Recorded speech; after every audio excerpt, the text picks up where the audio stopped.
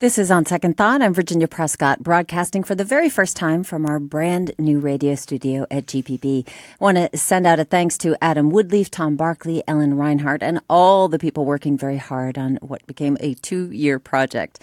And today we're starting off with a couple of people also working hard, but they're working to expand the influence of a constituency in American politics, Black conservatives. The overwhelming majority of African American voters in Georgia and the rest of the U.S. are Democrats. About 94% of African Americans voted for Stacey Abrams in the last gubernatorial election. That is according to exit polls. It is a powerful, dependable voting bloc on the left that has so far drowned out Black conservatives, a slim minority among minority voters. The Pew Research Center says only about 8% of Black voters identify as Republicans.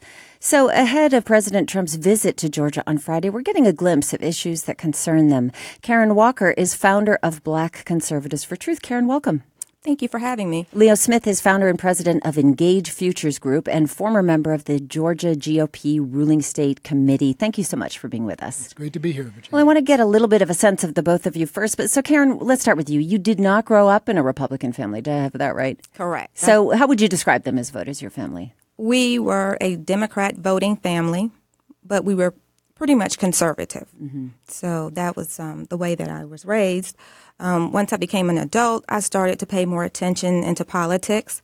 I realized the way I voted did not match my policy beliefs or my values, so I switched. So you switched. And how about for you, Leo? What were your family politics growing up? Well, my family politics were survival. I mean, we were descendants of American slavery, and we were sharecropping and trying to figure out how to live in a single-parent household on land that we weren't sure was ours. And so understanding those things as a little boy, growing up a Boy Scout with conservative values, an AME church-going, Sunday school-going boy and Bible school-going boy, the values that I had were conservative from the beginning. And learning how to farm and Future Farmers of America and that kind of thing just made me identify more with conservative ideology. I see. And you were also a minister with the AME Church. That's correct. I was at Virginia Tech. So white evangelicals and other socially conservative Christians are part of President Trump and the Republican Party base, certainly. But you don't hear the same necessarily from predominantly Black churches. So what role does faith play in your political views? Well, we're seeing that with the support of evangelicals with Donald Trump right now. I mean, one of those large things being support for life, being very, very important. And that's very confusing to a lot of people when they see this support, because it's almost like a Paulinian, the story of Paul in the Bible. You know, he's doing horrible things, but he does love God and he's serving God's purposes. So people are really looking at Trump in that way. And that's why we see a lot of people of faith really will, hold on to the Republican story, its platform, because of their faith position. So maybe giving him a pass on some things because he holds true on other things that they value. That's what we're seeing happen, yes. So what do you think? What do you make of that disconnect between Black Christians and the Republican Party, which is predominant? Although, as Leo pointed out, there are many people of faith who do support President Trump, at least in his policies. But let's face it, as a voting bloc, not necessarily among Black Americans. Correct. I believe the Black church, pastors, represents their constituents. It represents they're members of the church. So if they tend to be more liberal in their voting, a pastor may be more liberal in the way he speaks about certain social issues. Yeah, social issues seem to be the crux here. Right. You do not hear, at least I don't, much talk about abortion in Black churches. You hear it often in non-Black churches or mixed churches. So I think that makes a difference. I think if a Black pastor started talking more conservative and supporting Donald Trump, I think it would cause division in the church. When you founded Black Conservatives for Truth, this was during the 2016 election, group based in Georgia, about 9,000 members from around the country. So for you, what were some of the issues you as a group thought, or you in founding the group thought most needed to be represented? Well, I created the group because Black Republicans, conservatives, we are a minority. And I wanted to have a place for them to talk, for us to talk about issues important to us, to our community, but put a Republican policy as an answer, because I do believe Republican policy is the best policy for Black Americans. And are you looking mostly, I'll ask this question to both of you, domestic policy or foreign policy, does that figure into your thinking, or are you focused on domestic policy? I think that post-Reconstruction, the repair of the Black person who had previously been broken down and enslaved and families broken apart, that project is unfinished. And so I think for most Black conservatives, that one of the reasons why they maintain this almost pro-American nationalism in the sense that us first, the Americans first, and Georgians first, et cetera. This take care of the home first thing is important because Black Americans still haven't been able to manage that American dream because, in 1964, when I was born, my mother still couldn't vote. So there's still a lot of work to do at home so that we can continue to be that ship of freedom for the rest of the world. Well, I know that a lot of Black Americans would also make the case that it was federal housing policy that kept that from happening, or, that a lot of people haven't had opportunity. So I'm wondering how you now think moving forward with a new administration, for example, or the current administration, or Republican values pushes that agenda for Black Americans. Well, I think that's the crux of it, is the agenda. And Karen and I were talking before we came on air, and we'll share a little now, is that what Karen is doing, where she is helping to create awareness of Black Republicans and as well as Republican policy in general. And that's where the birth of an agenda will happen.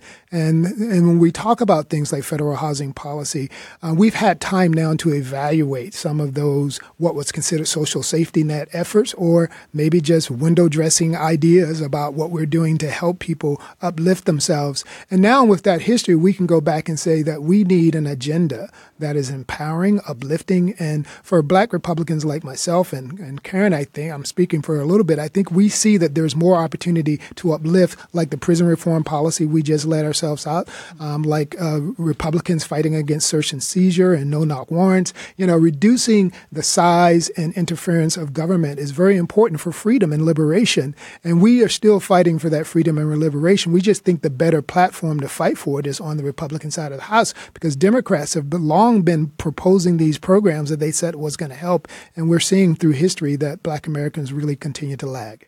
Leo Smith there, founder and president of Engage Futures Group and former member of the Georgia GOP Ruling State Committee. Karen Walker is with us also. She's founder of the Black Conservatives for Truth Group. Now, we're talking and getting a sense of what motivates them as Black voters and supporters of President Trump ahead of the president's visit to Georgia this week. Well, I'm just wondering for you, this is something that I read from people who were at the Turning Point or the Black Leadership Summit in this fall, as people of color who aren't necessarily from communities that support their politics. How did your community respond to your conservative ideas and agenda? What has that been like for you as a person on the personal level? It's been varied. Friends, they pretty much accept me. Some I have lost some friends, but it doesn't matter. I look at the values, my life, and not just my life. I look at others. I think for many Black people, maybe if you're Democrats, they care more about feelings, more about how they are treated, how they are received. Republicans tend to care more about facts. It doesn't mean that we are not caring. It's just that we put our emphasis on something different. So I care more about unemployment, the unemployment rate, low unemployment, 5.4% unemployment for Black Americans. I care more that all Americans are seeing about $1,000 a year more added to their income. I care more about healthcare choices. I care more about school choice. I want my child to go to the school that I believe is the best fit for him or her to succeed. So I believe in less government. Others tend to believe in more government intervention. I think that is a problem, too much government. That's what we're hearing. And I just wondered if you had anything to add to that, Leo. What has the response been like inside of your community? Well, I also worked as one of the first political strategists working for the RNC on voter engagement issues targeting minority communities, and work with Georgia GOP as an executive. And certainly, I think that the response of the media and those people who aren't used to seeing us in those roles was more unique than my general family. My family has known me from all my life. They've known me to be a conservative all my life. So none of them or the people working at Virginia Tech are not surprised that this is my role now, because the way that I've led the NAACP, the way I've done things has always been from a conservative policy perspective and a faith-based perspective.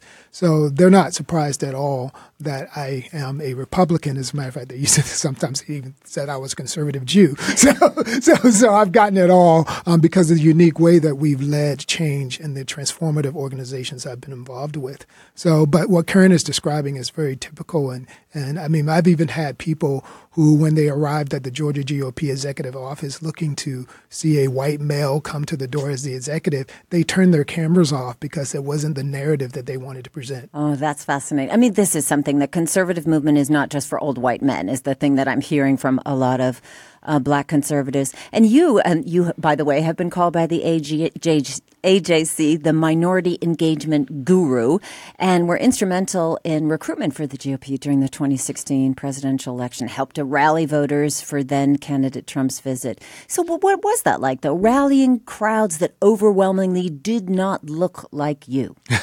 Well, yeah, I mean, it's I'm first and foremost, I'm identified by my faith and then as an American. And so to do that is to do good for America, to rally people to support the candidate that I thought would be best for America at the time. I transcended, my idea transcends the idea of racial identity and what is good for America, because I think we're a great country that is good for the world, and I want to support it so we continue to do that work. So it was very empowering and very I was very humbled to have that opportunity to rally people around this idea of America needing to get the support and the disruption that Donald Trump brought to the scene. You know, but a group of people from C.J. Pearson out of Columbus, I think he's been on one of these shows before, to Jessica Hayes working with Joda Heiss, with Mark Smith, who's working with Senator Perdue. All these people were either mentees of mine or became ambassadors for engagement for the Georgia GOP and the RNC during 2013, 2014 leading up. And, you know, we tripled the Black vote for Governor Deal, 47% of the Hispanic vote for Perdue. It's because of the work of these people doing things like the OPLA Awards, the Hispanic Leadership Awards. People coming and doing that work, being in the community, made a difference. And these people have gone on to really have an impact both in the professional realm and the grassroots realm of Republicanism. We're going to run up against a break, but exit poll data shows that Trump did receive more votes from Black voters than John McCain and Mitt Romney. What do you think contributed to his edge over those candidates? Karen, I'll ask you first. I believe they feel that Donald Trump is a fighter. That's very important. I think that he speaks on issues that are important to us. He speaks about legal immigration. So when you talk about Black Americans, we tend to lag behind every segment that you can think of, whether it's unemployment, whether it's wages, whether it's education, whether it's whatever that you can think of, that's what it is. Those are the things that Donald Trump spoke about. So when he said, give me a chance, what do you have to lose? Well, look at where we were before 2016. We were not doing as well. We were doing better. I'm not trying to take away, but I think he has done what he said he would do. Virginia, if I may, I mean, I think what Karen is saying is really important. One of the things that we've done with EFG strategies is focus groups, and we've seen that people are asking, well, look, Donald Trump really has done more for us on issues that impact us. And so when we see like Hispanic Americans also protesting with Black Americans on things, then that would change the game. All right, we're going to just put a pin in that. I'd love to come back to it. Karen Walker and Leo Smith with us. We're going to take a quick break and be back with more of On Second Thought. We are back with On Second Thought from GPB. With me, Leo Smith, founder and president of Engage Futures Group and former member of the GOP, Georgia GOP Ruling State Committee. Karen Walker is with us. She's founder of Black Conservatives for Truth.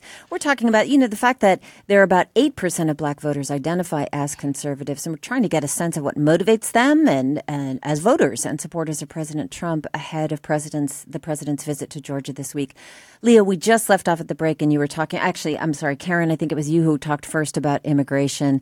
And then, this is the language that the left and centrist voters often say of President Trump is racist, even mentioning that, what have you got to lose? Saying that Black people live in ghettos. You know, that was one of the things that was singled out. There are good people on both sides after Charlottesville. Support for white nationalists, or at least refusing to shut them down, judge bias because he's Mexican. So these are the things that people say, this is a racist president. So I'm wondering for you as Black conservatives, how you interpret that and how you answered those specific charges. Well, Karen actually brought up one of the challenges of the left-right brain of liberals and conservatives being more interested in just the black and white fact of something. And and that's a challenge in judging Donald Trump. So for most Black Americans who are raised and born in America, they know that it's not unusual to have a white president who might have racist rhetoric. That's not new. Right. It's not new. So we're not as, our heads didn't explode when we heard something that sounded insensitive. And then to talk about the demographic facts or the economic conditions of Black American life as a whole, not all, but to say that we've been at the bottom and that we have had unemployment problems and things like that, of crime in our neighborhood, those things are true. And we need to, not all neighborhoods, but in many neighborhoods. Otherwise, why is this Black Lives Matter movement happening unless there's a problem? Why do we concern ourselves with Black education achievement unless there's a problem? Why do we concern ourselves with healthcare issues unless there's a problem? So these are real things we need to face up to, deal with, and we need the academic and the ivory tower to start addressing these problems in a real way, and you can't address them unless you call them out. Okay, so I do want to say before we get our tweets coming in, I do believe that people on the left would say they are also concerned with facts, just for the record. But I want to ask about, the White House campaign. White House officials are saying that Trump's campaign picked Atlanta for his rollout because of its role as an epicenter of Black life and the region's fast-growing African-American population. Critics say he and the Republican Party aren't connecting with the Black population on prominent issues: police brutality, criminal justice, housing issues. So what would you say to President Trump for his agenda going forward to connect with Black voters? Well, I think that we should be more willing to reach out, even when we don't necessarily agree. I think there's accountability on both sides, because if a Black person is saying, I am not going to listen to a Republican because you're Republican, no matter what, there's not much reason for a Republican to reach out. But on the opposite side, Republicans need to be willing to listen to Black voters. We need to not tell them what is wrong with them or how to fix their problem. We need to first find out what their issue is, what their desires are, and then we can apply Republican policy. Well, we have, Leo, just to know if you wanted to pick up on that, how would you advise the president and his team to connect with Black voters in a way that feels authentic? And this is true for all politicians. If you are perceived as racist or insensitive about race, no one will listen to the rest of what you do. You can offer them $1 million in goods, and because you're racist, they will not take them. So it is very important for all political candidates to make every voting bloc matter in their campaigns, and that's what Karen is saying. Okay, so how about to other voters who are, if you had a one-sentence statement, one sort of message that you would like to communicate to other African-American voters who are solidly Democrat, what would you say? Make sure you're voting an agenda, and make sure that agenda is related to making sure that your economic unit, your educational opportunity is first and foremost. And if you can see that agenda in somebody's campaign platform, take a look. How about for you, Karen?